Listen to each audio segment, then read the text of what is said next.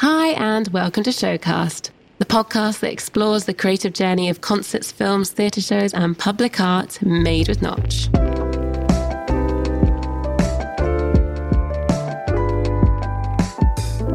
Join me, Kat Kemsley, as we hear from the people behind the pixels. Today, I'm speaking with XR Studios Chief Technology Officer Scott Miller and Chief Creative Officer JT Rooney. Scott and JT have been behind some of the largest, most innovative live productions on the planet. They've been at the forefront of virtual production workflows for live events, and in March last year, they launched XR Studios. In this episode, Scott and JT share their extensive experience in the world of live production and advise how you can craft your own inspiring virtual world. You're listening to the Notch Showcast. Hi, Scott. Hi, JT. Welcome to the podcast. Hey there. Hello. Thanks for having us. Well, it's great to have you here today. There's so much to talk about, and it's kind of hard to know where to start. You guys have worked on tons of projects and have pioneered Notch workflows in so many different ways. And in March last year, you launched your virtual production ready space, XR Studios, which I'd love to find out more about. But first, Scott, I'm kind of curious to find out a bit about your life before you became an XR superstar. So you studied a degree in the field of mechanical engineering, and then you went into the marine sector, holding various roles, including sailing crew, salesman, production manager, software developer. So tell me a bit more about the marine sector, because this is quite rogue. Yeah, it's a bit of a rogue one. Yeah, so I studied engineering at uni, and I ended up actually getting back into sailing in a big way, and was a professional sailor for quite a few years, and was on various squads and teams and all over the place. And again, the same theme of technology was always in there, boat systems and whatnot. But I eventually left that world and ended up in London building trading floors, which, although sounds very different from this world, was actually just a huge number of PCs and networks and AV and everything else that's required to make a trading floor work. I did that for 2 or 3 years until I was finally fired out of that industry. And my last job in that industry, I was politely told to pack my stuff and leave, because there's not much innovation, shall we say, in construction. So getting fired from that job was the best thing that ever happened to me, because through my contacts in the kind of office fit out world, there was an AV contractor who introduced me to my first boss in this world, which was Tom Birch at Projection Artworks. And eventually that worked out with me starting work at Pixel Artworks as a project manager, helping develop a cloud-based projection. We built a projection mapping system in Chrome. And yeah, that was kind of my step into the industry. And then from there, I just threw myself at the world of AV, which then fell into the broadcast side of things with White Light. And that bled into XR, and then here we are today. And yeah, I wouldn't want to call myself a superstar. That's a bit much. I just plug the HDMI cables in and hope for the best.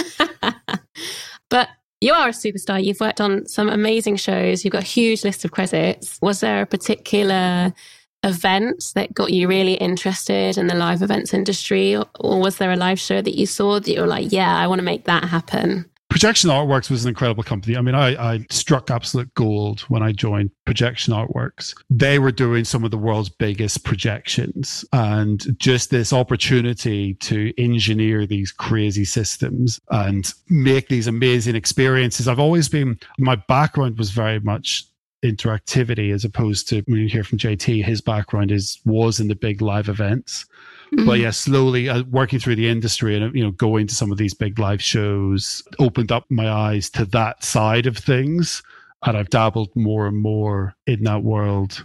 We did the Marco Borsato show where we mixed AR into live events, and so the really interesting conversations that are being having now is, as we kind of see the end of the light. So as we see the light at the end of the tunnel with COVID, hopefully not the end of the light. We're not the end of the light. God, feels like that. Some days it does. No. As we see the light at the end of the tunnel, much better. Okay. It's going to be really exciting to take all the experience and lessons that we've learned and all the knowledge that we've picked up in this broadcast XR and working out how we can translate that. Awesome. So just to summarize, since leaving Projection Artworks, you were then providing everything from consultancy through to full production, working as an engineer and a design technologist in live events, TV, film, install, and interactive projects. And then you met JT. So how did you and JT meet? I'm trying to think whether I think we met at LDI technically the first time, I'm sure. Yeah, I think we were introduced to LDI. Was it love at first sight? I mean, of course. Have you seen that hair? It must have been 2018 we met, because it was 2019 when we were at NotchCon and JT kind of pulled me to one side and was like, we might have this little show in February you might know of called the Super Bowl. And they want to do an AR piece. And I think in between doing our talks at NotchCon, we kind of worked out how we might do it, designed it, put a price in for it, and kind of sold that job within that weekend. That's when the relationship kind of started. I'd been doing some stuff through my previous company, Build, and we'd been working with Smasher at PRG, and there was a bit of a world kind of forming of knowledge and ideas in this world of AR and how we can use Notch with it. And that's kind of, that to me was the kind of real starting point. Yeah, I think so. That sounds about right. And I think it's back into the early days of Notch, which I'd love to chat about a bit, considering it's, Notch Showcast. But yeah, there was a really nice thing, starting to talk to everyone when there were, 20 of us around the world doing this, to then 200, to then 2,000, or, whatever the numbers are. It was right at that nice sort of swell. And it was a really fun time to get to know people that you've seen on the forum or on Facebook groups or whatever, and chatting back and forth. And yeah, it was a cool time. And then, we just kind of took it from there. And JT, before we start talking about XR Studios and the brilliant stuff that you guys have brought together, let's try and dig up a few of your skeletons from the past. Sure. So you studied electronic media at University of Cincinnati, after which you got a few gigs as a freelance videographer before joining the New World Symphony Concert Hall, creating immersive visuals for concerts. And while you were there, you were programming a lot. Yeah, was this something that you picked up on the job? How did you get into programming? The school in Cincinnati was actually a conservatory of music. And so there was a nice department there that was called electronic media. Now it's called media production, I think. And the cool thing about it is that it was in a conservatory of music. So we were able to collaborate and work with people on the, opera performance side or musical theater or, theater design and production. They have a really strong program for, you can get your master's in like wigs and makeup design and stuff like that there. It's very specific. So through that, I was able to go to opera festivals in Italy each summer with the school and do projections there, or do video documentation, that sort of stuff. And while I was there, I met an Italian stagehand named Lorenzo, who gave me an insider scoop about a job opening in Miami. And I was originally going to move to LA right after school to go, be in the film and TV industry and stuff like that. And instead, I flew back from Italy, got on my car and drove south. So I spent the next 2 to 3 years there. And New World Symphony was built for pushing technology for live and classical music. So it had a 360 surround projection system built in. And I was using Coolux at the time and all these other tools to really start pushing, what could happen. And it was a great way to learn because it was a small 4-person video team. Doing a bit of everything, then getting hands-on. It sounds fun. Yeah, it's an amazing place. I mean, they're still there doing really great stuff. From there, I was luckily, a friend of mine called and offered me a job up in Cincinnati at a company called Lightborn Communications, which is a VFX house and a production company. And I was actually hired back there to just be a normal producer for shoe commercials and stuff like that. But quickly found out that there was a tour visuals department there. Within that moment, there was a funny week period of, hey, there's a project coming in to project on a car. JT, maybe you've done some of that before. So they flew me to New York. I did basic training for D3 for 3 days and then did the advanced training the next 2 days and then flew to the gig. And that was the projection mapping project with the McLaren P1. So it was definitely full immersion right away. And then it was like a 2-week break. And then we went and did Kanye West's Music Store after that. And it was just, one thing after another. And so I was very fortunate. Ben Nicholson, who was there at the time, really just like put a lot of trust and was like, all right, you want to do this? Let's go do this. And it was kind of off to the races. So very quickly got immersed into some of the largest shows in the world. Cool. And I did find out that slightly before you joined Lightborn, that in 2010, you also wrote and produced a film. Which was about a musician who's forced to decide where his true identity comes from, music or his own inner passion. So, which, it was quite fun to find that. Unfortunately, I didn't actually get to watch the film. It's not on YouTube. But what kind of inspired you to write that story? You're really missing out. College work is everyone's proudest moment. So good find. It's actually a funny story about that because when you're a kid, you write stuff or do things based off of what you know a little bit. And that was my path originally for university. I was going to go to school for music performance and jazz drumming and composition and stuff like that. And I'm deaf in one of my ears, and that turned out to be more of a problem than I thought it would. And then I developed carpal tunnel pretty badly, so I had to stop the music performance side. So that kind of actually informed that story. And it was, it was a silly college film. The funny thing is that the plot is almost identical to that Sound of Metal music movie that just came out. So it was kind of interesting to see that. But yeah, nice find. Brilliant. Talking about jumping into all these big shows kind of right off the back of learning how to program and then being thrown into massive corporate projection mapping projects and like Kanye West's tour, was there a particular gig that really set the trajectory of your career? Lightborn had this amazing sort of rise at that exact moment. It was really serendipitous, and they got involved on lots of big projects. And part of that was because they started working a lot with Baz Halpin, who has a company called Silent House Productions. And he's, show director and producer and known as, one of the head leaders and directors for, really big pop shows. And one of those shows and clients of his was Katy Perry. And so we got to work on her tour, which is called the Prismatic Tour. And then that led to doing the Super Bowl with Katy Perry. And so that really was a big pinnacle moment of doing a 80 projector show at a halftime was intense. So so I got to know Baz really well during that. And I kind of found and met a lot of other people in the industry during that. So after the halftime show, I left Lightborn and went freelance for a while. And that was really great. Got to meet a bunch of people that way. And then on Taylor Swift's 1989 tour, when I was working on that, I got to meet the folks at Silent Partners Studio. I ended up going and working with them. So I've been with Silent Partners for, I think, 5 years now. And that's been an incredible journey. They have an office in Montreal, and I sort of head up the LA office. Cool. So I feel like we skimmed through both of your back catalogue of credits. But if we were to go through all of them, we would literally be here all day. Yeah, exactly.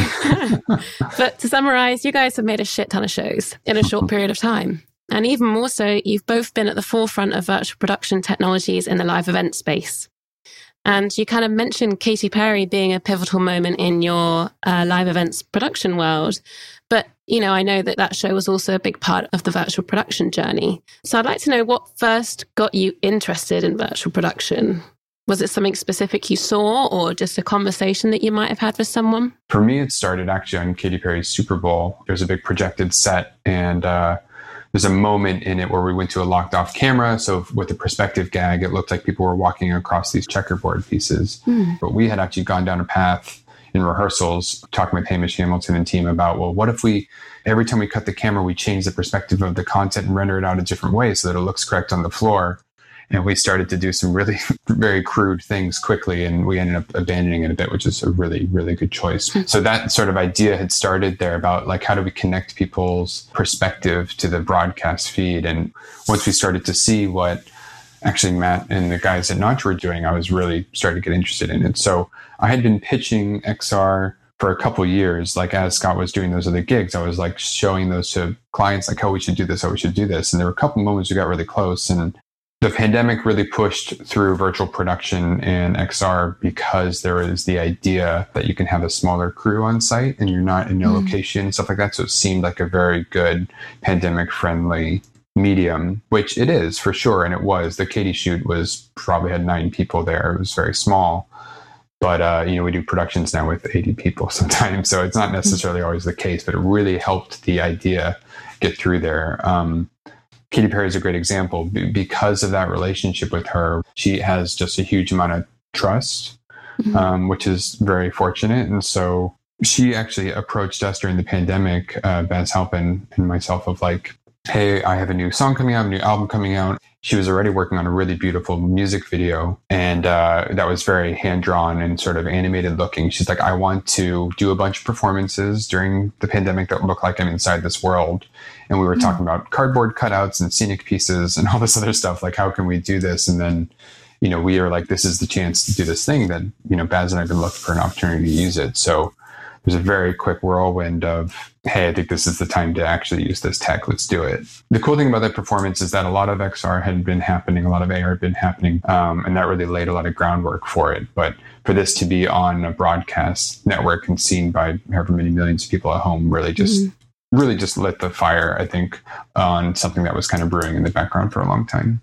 Yeah, and Scott, what got you interested in virtual production? I've got Andy Hook to thank for kind of introducing me to the world of broadcast. And obviously the people have been using AR and broadcast for a long time. And I really liked the idea of what could be done with it and how we could add these virtual elements and these graphics and everything into a TV show. And it worked really well in Eurosport and the Olympics. And that all led into us, when we came back from Pyeongchang, we partnered with CT to do a quick overview of all the tricks that can be done with AR, be it tracking or perspective parallax things. It got me going, it's lots of systems, it's lots of stuff interacting. You've got black tracks and camera tracking and notch and all these other things that have to come together to make it work. And that's kind of, that's what I enjoy, is bringing all those systems together. What keeps you guys coming back to XR? Obviously, it's exciting, it's new, there's a lot to learn. As I always describe to people, I'm an engineer for creatives. I am definitely not a creative. I cannot tell you which two colors go well together. I leave that up to JT and his motley crew of designers. My job is like, right, you want to do this thing? Cool, that sounds interesting. Here's all the kit that you need to do it.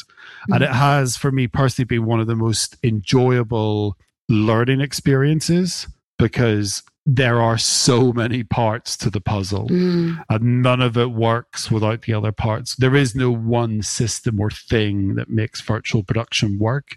There is only a collection of companies and software and hardware and people and knowledge. And it's been really interesting, just some of the rabbit holes that you have to dive into to make all of this work. And then it changes overnight, or someone else brings out a new thing, or it's a very, very fast-paced world. And I just, my dream is obviously, Ready Player One. That's the movie that nice. Like what Scott was just mentioning, XR is this whole world with a lot of different parts and aspects and humans and things and different types of XR and MR and AR and VR. And it's a little bit exhausting to talk about. As soon as we start adding more things into this world, it becomes apparent that you need to have sort of more and more groups involved in production, specifically focusing on certain aspects of it, as it's complicated. On a giant tour, you have Tate building a stage, and then there's a lighting company, and then Pixmob is doing bracelets, and then someone else is doing AR, and someone else is doing content. There's a lot of humans and people. And so after doing some of these and doing some, spec work for some of these, it became very clear that there was a need for someone in between an equipment vendor and production partner and a creative studio. And so that's been kind of our theory on this, and whether it's right or not, we'll see in the end of time. But XR Studios was created to sort of help be a creative agnostic, production partner that I don't want to say is turnkey, but is a full service provider that you go to a space, it's calibrated, it's ready to go, the equipment works and functions how it's supposed to, and you go in and then you start attacking the really difficult part of all this, which is the creative. What you don't want to be doing is spending all of your time on a production saying, oh shoot, do the cameras work today? Or hey, something's upside down, or something's jittery. So we have this sort of group of people that we've created that is solely around just to make that process easier and better so that we can achieve better products. And it's been a huge thing for us to be, like I was saying, creative agnostic. So when we did the Billie Eilish performance, for example, that was Moment Factory's project. They're a great creative company in Montreal. They do amazing shows. They knew they wanted to do XR, and they approached XR Studios to say, hey, can you help us like take this to the finish line. And we kind of walked hand in hand, and it was a really nice collaboration. And we've done that with a bunch of other studios as well. And so that's kind of the dream, is creating something that is a little bit more standard and production ready. And so that it's not a super painful science project every time. It's just a painful creative process, but that's the fun part. Scott, I remember you mentioned NotchCon, but I rewatched your NotchCon talk the other day, and the talk's called Mapping Out Notch and AR Production Elements. And in it, you said that XR will work anywhere, but it won't be easy everywhere. Are you able to talk about some of the time and monetary costs associated when you've had to build an XR stage from scratch for a specific production? It's funny looking back at that talk now in all those many years ago. Well, it feels like many years ago, and obviously what's happened since then. Getting every single box ticked on the checklist before you can even, look at something on screen. It's a whole new world for people to get into.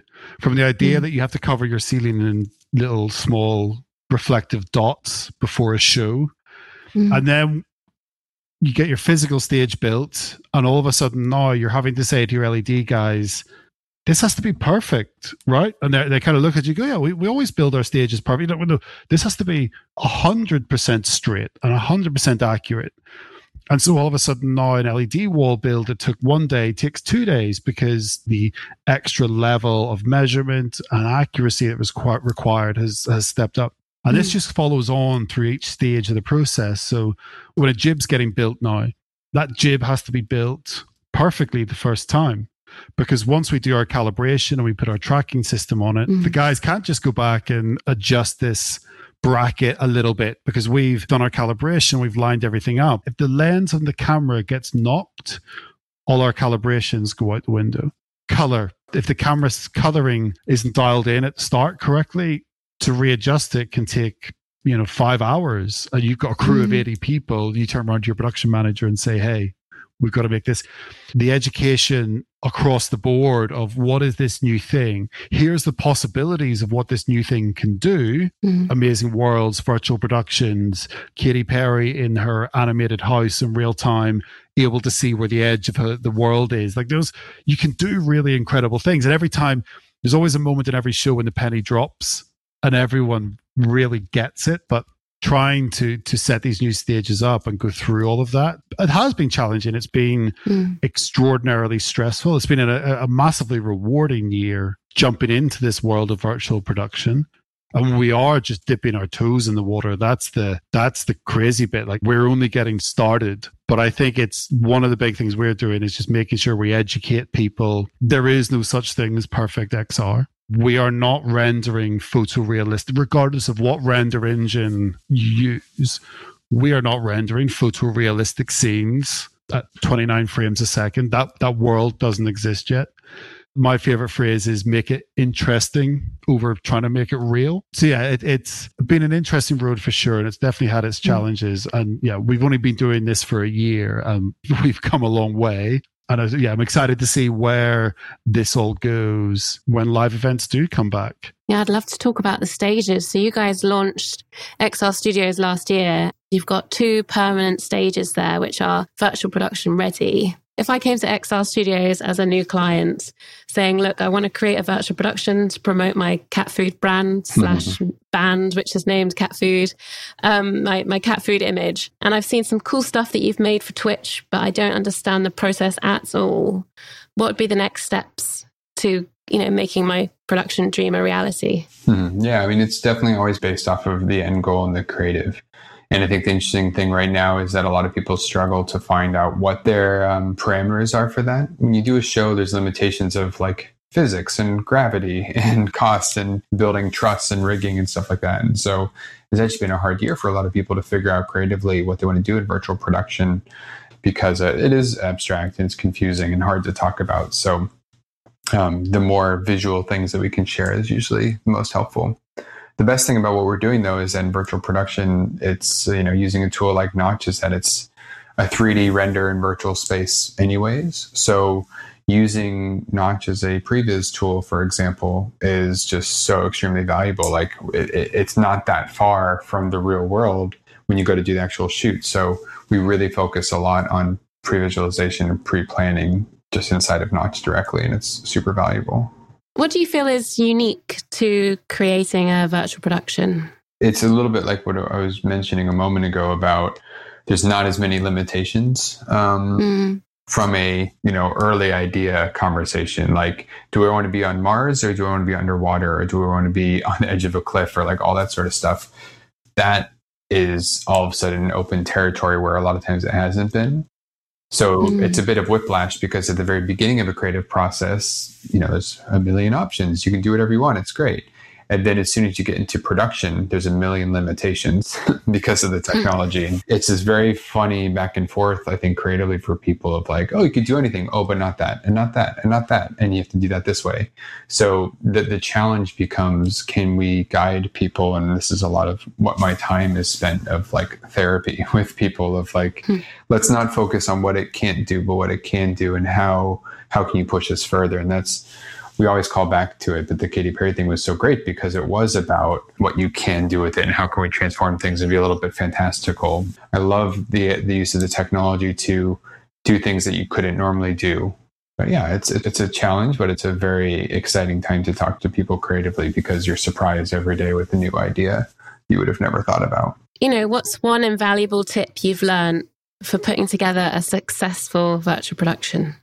So the single biggest tip is just managing expectations. The English language is not great for describing these concepts. You can have a client or someone who wants to do this, and you're like, yeah, we can build you a world that you can put someone in. And they could take that as thinking, oh, I can get movie level film VFX in real time on the stage. Wow, that sounds incredible. Cool. I'm down for this. And then you get on the stage and you put your content up and they're like, hang on a second, this isn't what I thought it would be. And that's the most dangerous part of all of this world, is managing expectations, being honest with the client. And this is cool new technology and we can do cool things with it, but just stay within these boundaries. Here's some information, here's some demos, here's stuff that we've done already. This is the world that we work in. If you're happy to work in this world and do some cool things, we'll have an amazing show. If not, then everyone is just going to be upset. And with all emerging technology, all of us as an industry have to, there's a level of working together to make sure that we are all offering the same product and the same result, and managing our expectations of all our clients equally. And JT, what would you say your invaluable tip would be? I'd say similar. Yeah, managing expectations is good. I always tell people, like, come on board the spaceship, right? Like, here we are. Like, this is the crazy thing. It's going to be a little bit rickety and bumpity in some places, but you're going to go to Mars. Like, that's cool. So focus on that versus, the one thing that's kind of not so perfect. From thinking more to the community that might be listening to this from a Notch perspective or a creative content perspective, is pre-visualization, like I was talking about earlier, is such an important thing that is needed for normal shows as well as virtual production. And so you have these tools that you can plan and create a bunch of things. You can create these powerful moments. You should use them to make sure you're ready for that and have options. We're doing real-time rendering, not real-time design. And this goes back to my soapbox speeches at NotchCon or whatever, but it's true. Like, I think, the expectation of design and thought doesn't change when you have real-time rendering. It just enables more iteration and faster speeds. You can get to new things, but you still need to think about why you're doing something and what's best for it. And so I think using Previs is a really great tool to allow you to get through those processes and communicate with your client or your artist or yourselves. And like, what do we want to do? What do we want this to look like? So that when you get on site, you can definitely riff and iterate and change things and come up with new things and stumble onto those accidents. But, the amount of time that you would normally do in post-production is still there. It's just happening at the beginning now. So the pain factor has been moved to a different place. So I think, pre-planning and pre-visualization is a huge recommendation for anything virtual. And harking back to your NotchCon talk, Scott, you kind of closed with the future is whatever we want to make it. Looking at virtual production and XR, what do you kind of see as the future of this technology and workflow? God, was I really that cheesy? Wow. That hasn't changed, that's for sure. What's the future of this workflow? I honestly don't really know the answer. It's a hard one to struggle because there are so many paths that we can go down. Do we end up in these crazy Ready Player One worlds? What does AI do to all of this? Well, what does AI do to content generation? Full stop. There's a huge world of how content is created these days. It's kind of scary. Not scary. It's kind of exciting to think where it's all going to go. As I say, to me, in the short term, I still dream of the day that everyone is at a concert with old school 3D glasses on, and all of a sudden they can see 3D AR around them. We're still a long way off. HoloLens, all of those technologies are getting there, but we're still a way off. XR as fundamental is augmenting reality. To me, that's the real exciting bit. The question of what's next and what's new is really interesting to me because the whole industry all at once is kind of on the same bleeding edge, which is kind of fun. My sort of path with the XR Studios thing, or the whole goal is like, we want to create a workflow that is as standardized and production ready as possible so that it can be professionally used in a lot of different ways. All these things, they're just tools. And so you put them together for what you need and what you want to do. There's quite a lot of projects that I tell people not to use XR for because it's not the right solution for what they want to do. So it's, I'm excited to see where it will go, but I think it'll just continue to kind of ebb and flow and change. Cool. What advice would you give to someone looking to enter the world of live events? I think the biggest thing is, find your niche, find the thing that you're interested in, be that creative or the tech side or camera or light. Find your niche and make that, but especially with virtual production, don't be blinkered to all these other systems that are running alongside it. As we have discussed, it requires so many different systems to work. And so making sure that you keep a really wide breadth of knowledge of what's going on around that kind of niche core thing that you're doing is going to be key, because it just takes so much to make these work. And the more people that have more of an idea of the whole system, the quicker we can drive all of this forward, rather than having all these individual silos of roles and responsibilities. It's an interesting question. Like, if you want to get into a more specific part of the industry, or if you just want to get into the industry as a whole, there's probably some differences there. It seems like a lot of people we talk to in the industry weren't really planning to be here. You kind of like trip into it, and then you wake up like 20 years later and you're like, oh, that was a wild ride, And I've been talking to a lot of people this year during the pandemic, especially a lot of people who tour and who go on the road and stuff like that, who have done that for 10 years straight or something like that. It's a very fast-paced industry, and there's a lot happening, and it's very crazy and hectic, but people kind of love that and like find their peace in the craziness of it. But once people stopped for the pandemic, a lot of people for the first time were kind of like, hold on, do I want to do this? I don't know. Like, they were just, you've never stopped and thought about it. So I think there's something worth saying about live entertainment is that it's a wonderful place. It's a really good community. People really are close, and that's one of my favorite parts about it. It's we work with all of our friends, and like it's a really good place to work, but it's hard, and it's a very life-consuming thing. And there's a lot of long hours. There's a lot of sort of unexpected hiccups and craziness and surprises, and that can be challenging on your personal life.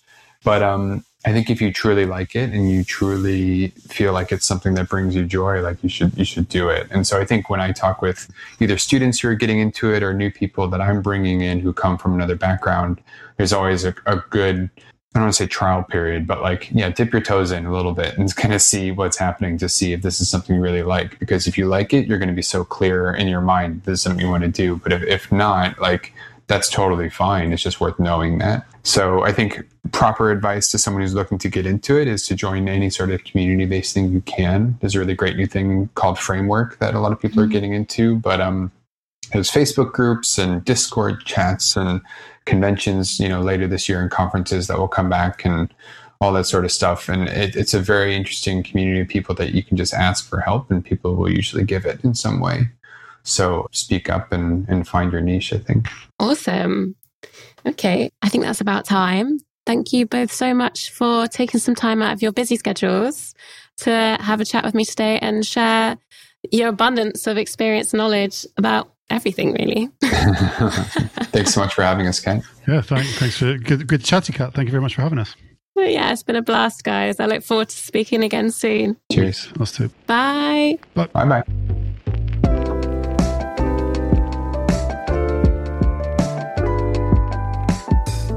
check out more from XR Studios by heading over to their website, www.xrstudios.live, or by following them on Instagram and Facebook at xrstudios.live. If you enjoyed this episode of the podcast, let us know on Twitter or Facebook at NotchVFX. And don't forget, if you'd like your work featured on our Instagram feed at NotchVFX, use the hashtag MadeOfNotch. Next week, I'm joined by co-founder and director of technical workflows at Dandelion and Burdock, Nils Poorman. Join us as we discuss managing client expectations, as well as the budget, time, and labour considerations you need to make if you're pitching a virtual production. Today's episode was mastered by Tor Ones and produced by Ben Stams and myself, Kat Kemsley. Thanks for listening, and see you next time.